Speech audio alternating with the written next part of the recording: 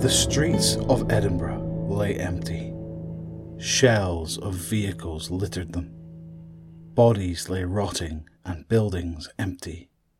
The cry and moans of the dead, distant and barely audible, for the first time in a year, the streets felt safe. The tower of the Camera Obscura watched over the Royal Mile like a protector, ensuring the dead were kept at bay. The castle sat in darkness, a silhouette against the red sky as the sun slowly started to rise. The sounds of birds tweeting filled the air for the first time in a long time, as small sparrows darted through the air, performing air gymnastics above the empty streets. Outside Murrayfield Stadium, the scene was totally different, as thousands of the dead clawed at the air, screaming to get into the building, as they clawed at the door, pounding and banging, their dead faces contorted in anger and hunger as they fought desperately to get inside. Suddenly, as if made of paper, the doors gave in against the torrent of rotting corpses, and they flooded into the stadium, engulfing everything that moved. Some of the humans who were too slow to get away disappeared beneath the barrage. The stands of the stadium turned black as if thick slime was engulfing them, as the dead fell over the chairs and each other. The market stands and makeshift homes fell instantly, destroyed by the hungry monsters searching endlessly for their next meal. Then, like a blinking light in the middle of the dark, thunderous sea, they saw the group of survivors who was starting to run as they entered. Within seconds, the dead were on the field, grabbing people who were too slow to get away, few falling, the bullets that rained down from above not even making a dent in the numbers. Dani looked on in terror as the wall of dead charging towards her and her family. She turned quickly to see Abbott limping away towards the stand at the far end of the stadium, and the remaining survivors running towards a doorway on the right. The sound of screaming, moaning and groaning filled her being as she fought with her mind to come up with an idea. The dead had reached them when Dani suddenly came up with an idea. Through the heartbroken pain and tears, she spoke. We need to get up high. Head towards the stairs and up onto the upper levels. There must be viewing rooms or something. Don't these stadiums have that sort of thing? Aye, like a VIP box or something. Up there. We can get up there. This way. She swept Come on. up Cal and grabbed Pete, and the group ran towards the VIP box that Roach had pointed out. Roach was punching, headbutting and stabbing any dead which approached. Julia was holding Jake in one arm and punching the dead with the other. Their actions were not enough to kill the dead, but at least knock them away. Eventually they reached the double doors which Roach threw himself against, slamming his shoulder into them, bursting them open and stumbling inside. He held the doors as the group staggered in, and he slammed them behind him, grabbing a sign and wedging it through the handles. The corridor was empty, cold and clinical. The white walls were covered in pictures of famous rugby players and bands that had performed at the stadium. The crowds of people in the pictures painting strikingly familiar scene to what was outside. Pete fell against the wall, unable to stand, blood smearing on the wall as he struggled to walk. Dani fought against his dead weight to hold him up, as Cal clung to her legs, pulling and sobbing loudly. Dani tried shaking him off to focus all of her energy on Pete, but he clung on tightly. Julia noticed Dani struggling and prized Cal from her leg and led him away with Jake in the other arm. Suddenly the corridor was filled with bangs of the dead against the door. They started to move further along the corridor. Come on, wee man. Let's go get you a drink, shall we? Jake, you able to run yourself? I'm a big boy, I'm sure I'll survive. He's not gonna make it, is he? Who? Pete? I don't think so. Not with a bite. They'll turn for sure. Shit. No, that sucks. I like him, you know. He's a good lad. Yeah. He's a good lad. Look, Dani's gonna need our help to get through this mess. So, I need you to step up. Oh, absolutely. I just want to get back, you know? Yeah, about that. I'll explain later. Explain what? Julia! Explain what? Come on. Come on, you can make it. It's not that far. Danny! Just Stop. down the corridor. Stop. Listen, I'm not gonna survive this. And I need you to promise me something. Don't you dare ask me. You have to promise me. When Pete. I turn, I don't want you to... No. Danny, listen to me. I don't want that to be on you. Let someone else. No. Let someone No else way. do it. We're not talking about this. Come on. No, Danny. Please. Please. Fine. I promise. Now. Come on. We have to move. Roach, Julia, Jake and Cal entered the VIP room, which was filled with a large table stretching the length of the room. Rotten food lay on top, from mouldy sausage rolls, bananas, apples and other buffet-style foods. Roach made his way to the large window which took up the entire wall, and he shook his head as he watched the waves of dead engulf every inch of the field below. Holy shit. Yeah, I echo that statement. How the hell are we going to get out of this? No idea. Oh, she shouldn't have to go through this. It's not fair. We need to do something. We have to get her out of here. How, though? There is no way out of this place. The dead are everywhere. We need to think of something. Suddenly, Danny burst into the room, carrying Pete in her arms, draped over her shoulder. He was all but unconscious, as Roach ran over and helped Danny lift him onto the table, knocking all the plates and food onto the floor and laying Pete down. His breathing was low and laboured. His skin had started to turn grey, as sweat exuded out of every pore. His eyes had started to lose their colour, and dark rings appeared under his eyes. The skin on his face had started to sag, and his cheeks were sunken in. His lips had turned blue and cracked. He looked like a totally different person from the person Danny met a year ago. He was dying, and it wouldn't be long before he became one of those things they'd been fighting for the past year and a half.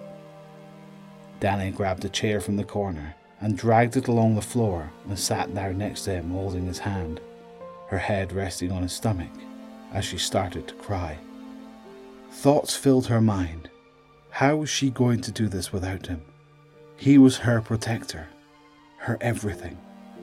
She never thought she would lose him, but now that became a reality, one that she could not avoid. A dark thought darted through her mind for a fleeting moment. It would be simple. She could just shoot Pete and then turn the gun on herself, and this nightmare would be over. But then Cal's face filled her mind. His sweet, innocent face. She couldn't do that to him. She wasn't just losing the love of her life. He was losing his brother. And she had to think about that too. Then the image of her unborn child appeared through the fog of despair, and it seemed to clear everything. She had to survive for them, for their baby, for their future. Suddenly those thoughts were shattered when the door burst open and a chilling voice filled the room, a voice which made Danny sick to her stomach. Abbott entered the room, bloodied, and his clothes were dishevelled and torn. Following behind him was one of his guards, a large gash on his forehead and blood trickling down. He held a baseball bat with rusty nails hammered into it, covered in blood with chunks of flesh hanging from the nails. He too was covered in blood, and his t-shirt was torn. So this is where you're hiding. You know it won't be long before the dead work out they can get in here. So either way, you're fucked. Unless you've led them here like some twisted Pied Piper, then I think we are okay. I don't think you understand. Any of you. There is no way out of this. Your master plan of leading the dead here has backfired. You hoped the dead would kill me. Was that your plan? If you say so. Well, I'm going to have to ask you all kindly to piss off. This is my home, and I need you all to get out and try to survive out there, because you are not welcome here. Should have slit your throat when I had the chance. I beg your pardon.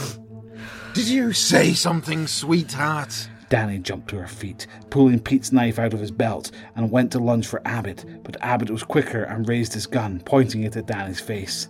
The guard next to Abbott was ready to get in between the two of them. Danny thought better about going up against the gun, but stood firm, gripping the handle of the knife tightly in her hand, waiting for the right opportunity. I said I should have slit your throat when I had the chance. But now you have your precious bodyguard in the way this time. Sit back down, little girl, before you get yourself hurt. You've not changed at all. You bitter, horrible get. Danny, come on. Leave it. He speaks sense for once. Listen to the giant twat. Leave it, Danny. It won't go the way you want it to. Carry on, and Pete won't be the only boyfriend you lose today. What the fuck did you just say? You heard me. What? Are you going to have a go now? Roach, leave it. No, you know what? Add it up to here with this motherfucker. Yeah, let's fucking finish this. Roach lunged for Abbott, who was able to get out of the way, using his stick to hit Roach in the leg, causing him to stumble against the wall.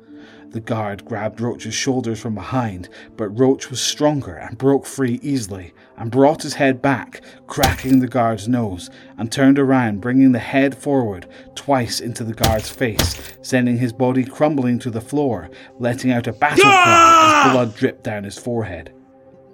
The built-up anger of everything that had happened finally being released. He turned to Abbott, anger plastered on his face, and for the first time since meeting him, Roach saw fear on Abbott's face as this mountain of a man was coming for him, and he was angry. But before he could get the opportunity, Danny lunged behind Abbott and brought her blade to his throat, pushing it hard against his skin, his other hand on his greasy, sweaty head. The stench of body odour clung to her nostrils, which made her eyes water, but she fought through it and pushed harder. Go on, Danny. Now's your chance. Finish it. Danny, don't. There is another way. It doesn't have to end like this. You don't understand, Julia. Do it, Danny. Fucking do it. Pete let out a gargled groan as he slowly started to stir the table. No one noticed. No, Julia's right. There is another way. Killing him will just make you as bad as him. Maybe we can, lock him in a room or something. Just don't go down this road, Danny. After what he did to you? Nah, fuck that. Anger, pain, sadness and confusion filled her mind as she clung onto Abbott, fighting with the urge to open his throat where he stood. Stop it! Everyone, please stop. Come on, Danny. You know you want to. You blame me for Pete. Then fucking do it. Shut up! Do it. Stop! Do it! As she grabbed the handle of the knife tightly and was about to slice, Pete lunged from the table, his dead fingers clawing at the air, his face contorted and twisted, almost unrecognizable, grabbing for Danny. She panicked, pushing the old man into Pete, who grabbed with two hands, plunging his teeth into Abbott's cheek, tearing away at the flesh. Blood burst out of his face as the room was filled with the pained screams from Abbott, his worst fears once again playing out for him. Only this time, there was no coming back from it. Pete flung his head back, swallowing the chunk of meat that was in his mouth, and plunged his teeth into the neck of a screaming and crying Abbott, tearing into his jugular, swallowing down the warm blood that burst out, pushing Abbott to the ground, and he continued to feast as the screams of Abbott slowly subsided, taking over by the deep, guttural growls of a feeding Pete. Danny collapsed against the wall, trying to make herself as small as possible, as she watched on in horror at her lover eating and chomping into their enemy like an all-you-can-eat steak dinner. Through the waterfall of tears, she could see a large looming figure come closer, and he stood over the feed, and looked at Danny. She nodded as Roach picked up Abbott's gun, raised it and pointed it at Pete's head, and the feeding stopped. For a brief moment, with his finger resting on the trigger, itching to pull it, Roach watched as Pete turned his head. His face turned crimson, chunks stuck to his chin. He growled a low, sorrowful growl, as if he knew what was coming, and he was saying, "It's okay, do it." I'm so sorry, brother.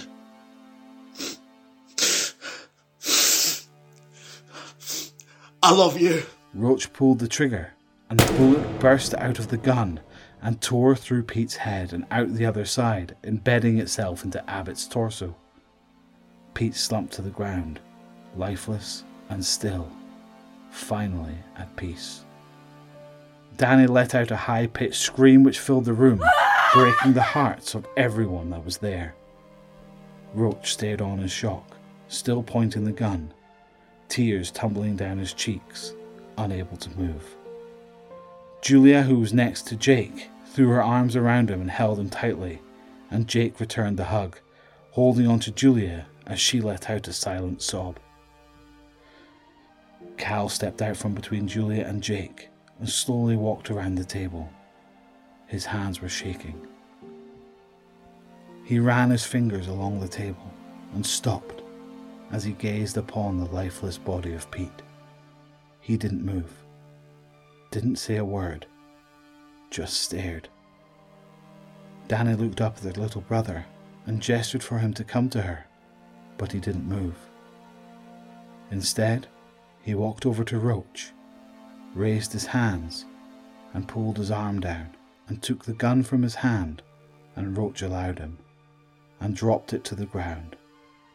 He then threw his arms around Roach and held him tightly.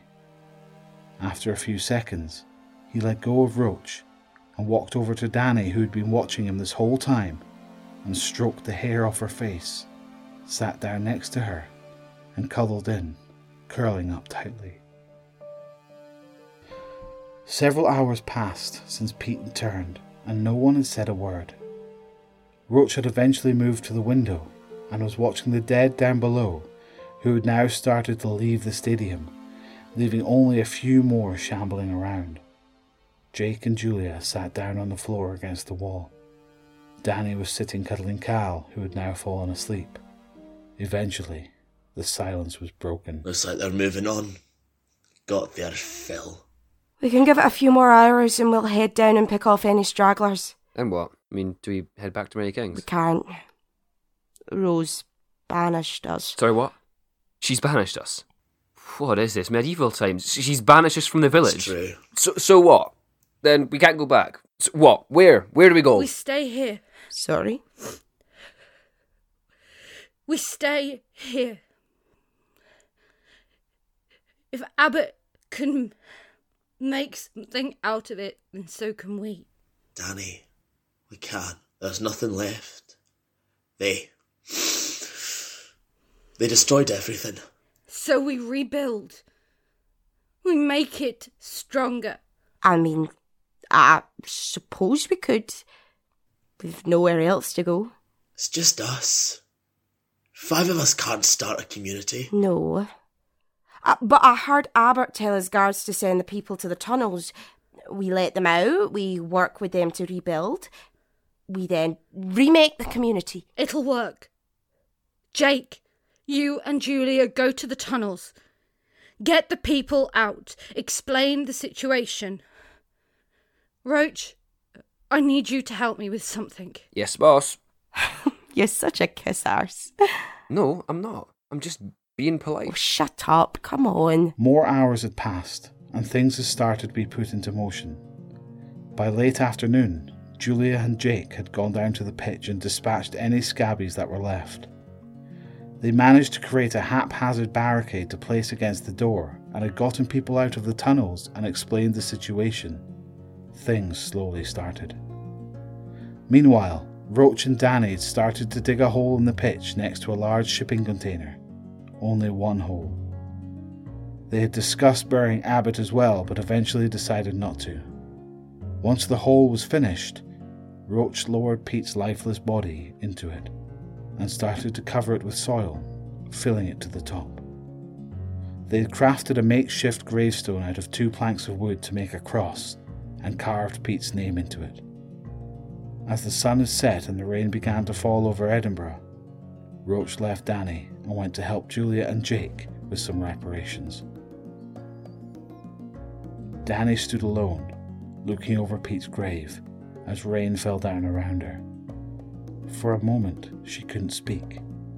The words would not come, no matter how hard she tried. And then she spoke. Pete, I don't even have the words. Which is unusual for me. I'm rarely lost for words. You know. What am I gonna do without you? You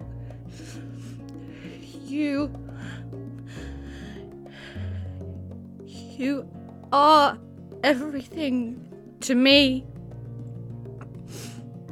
My best friend. My lover. My hero. My whole universe. You saved my life more than once. You saved Cal's life. For that I will be eternally grateful. But how am I supposed to do this? You left. How am I supposed to bring a child into the world without you? You were supposed to be here. How am I supposed to do this without you, Pete?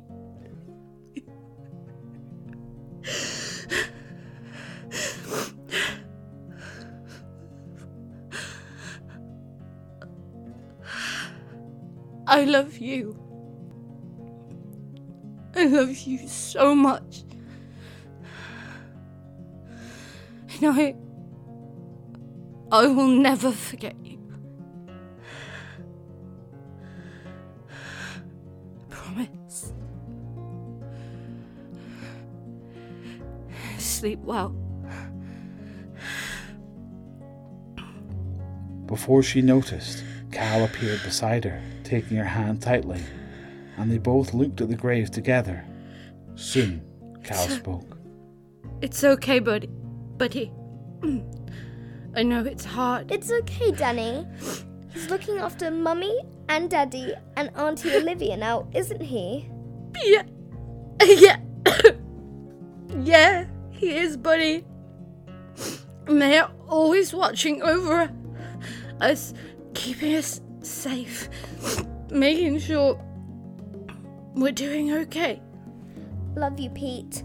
Thank you for being an amazing brother. I'll miss you, and so will Danny. Cal, he loved you so much. God, so much. Come on.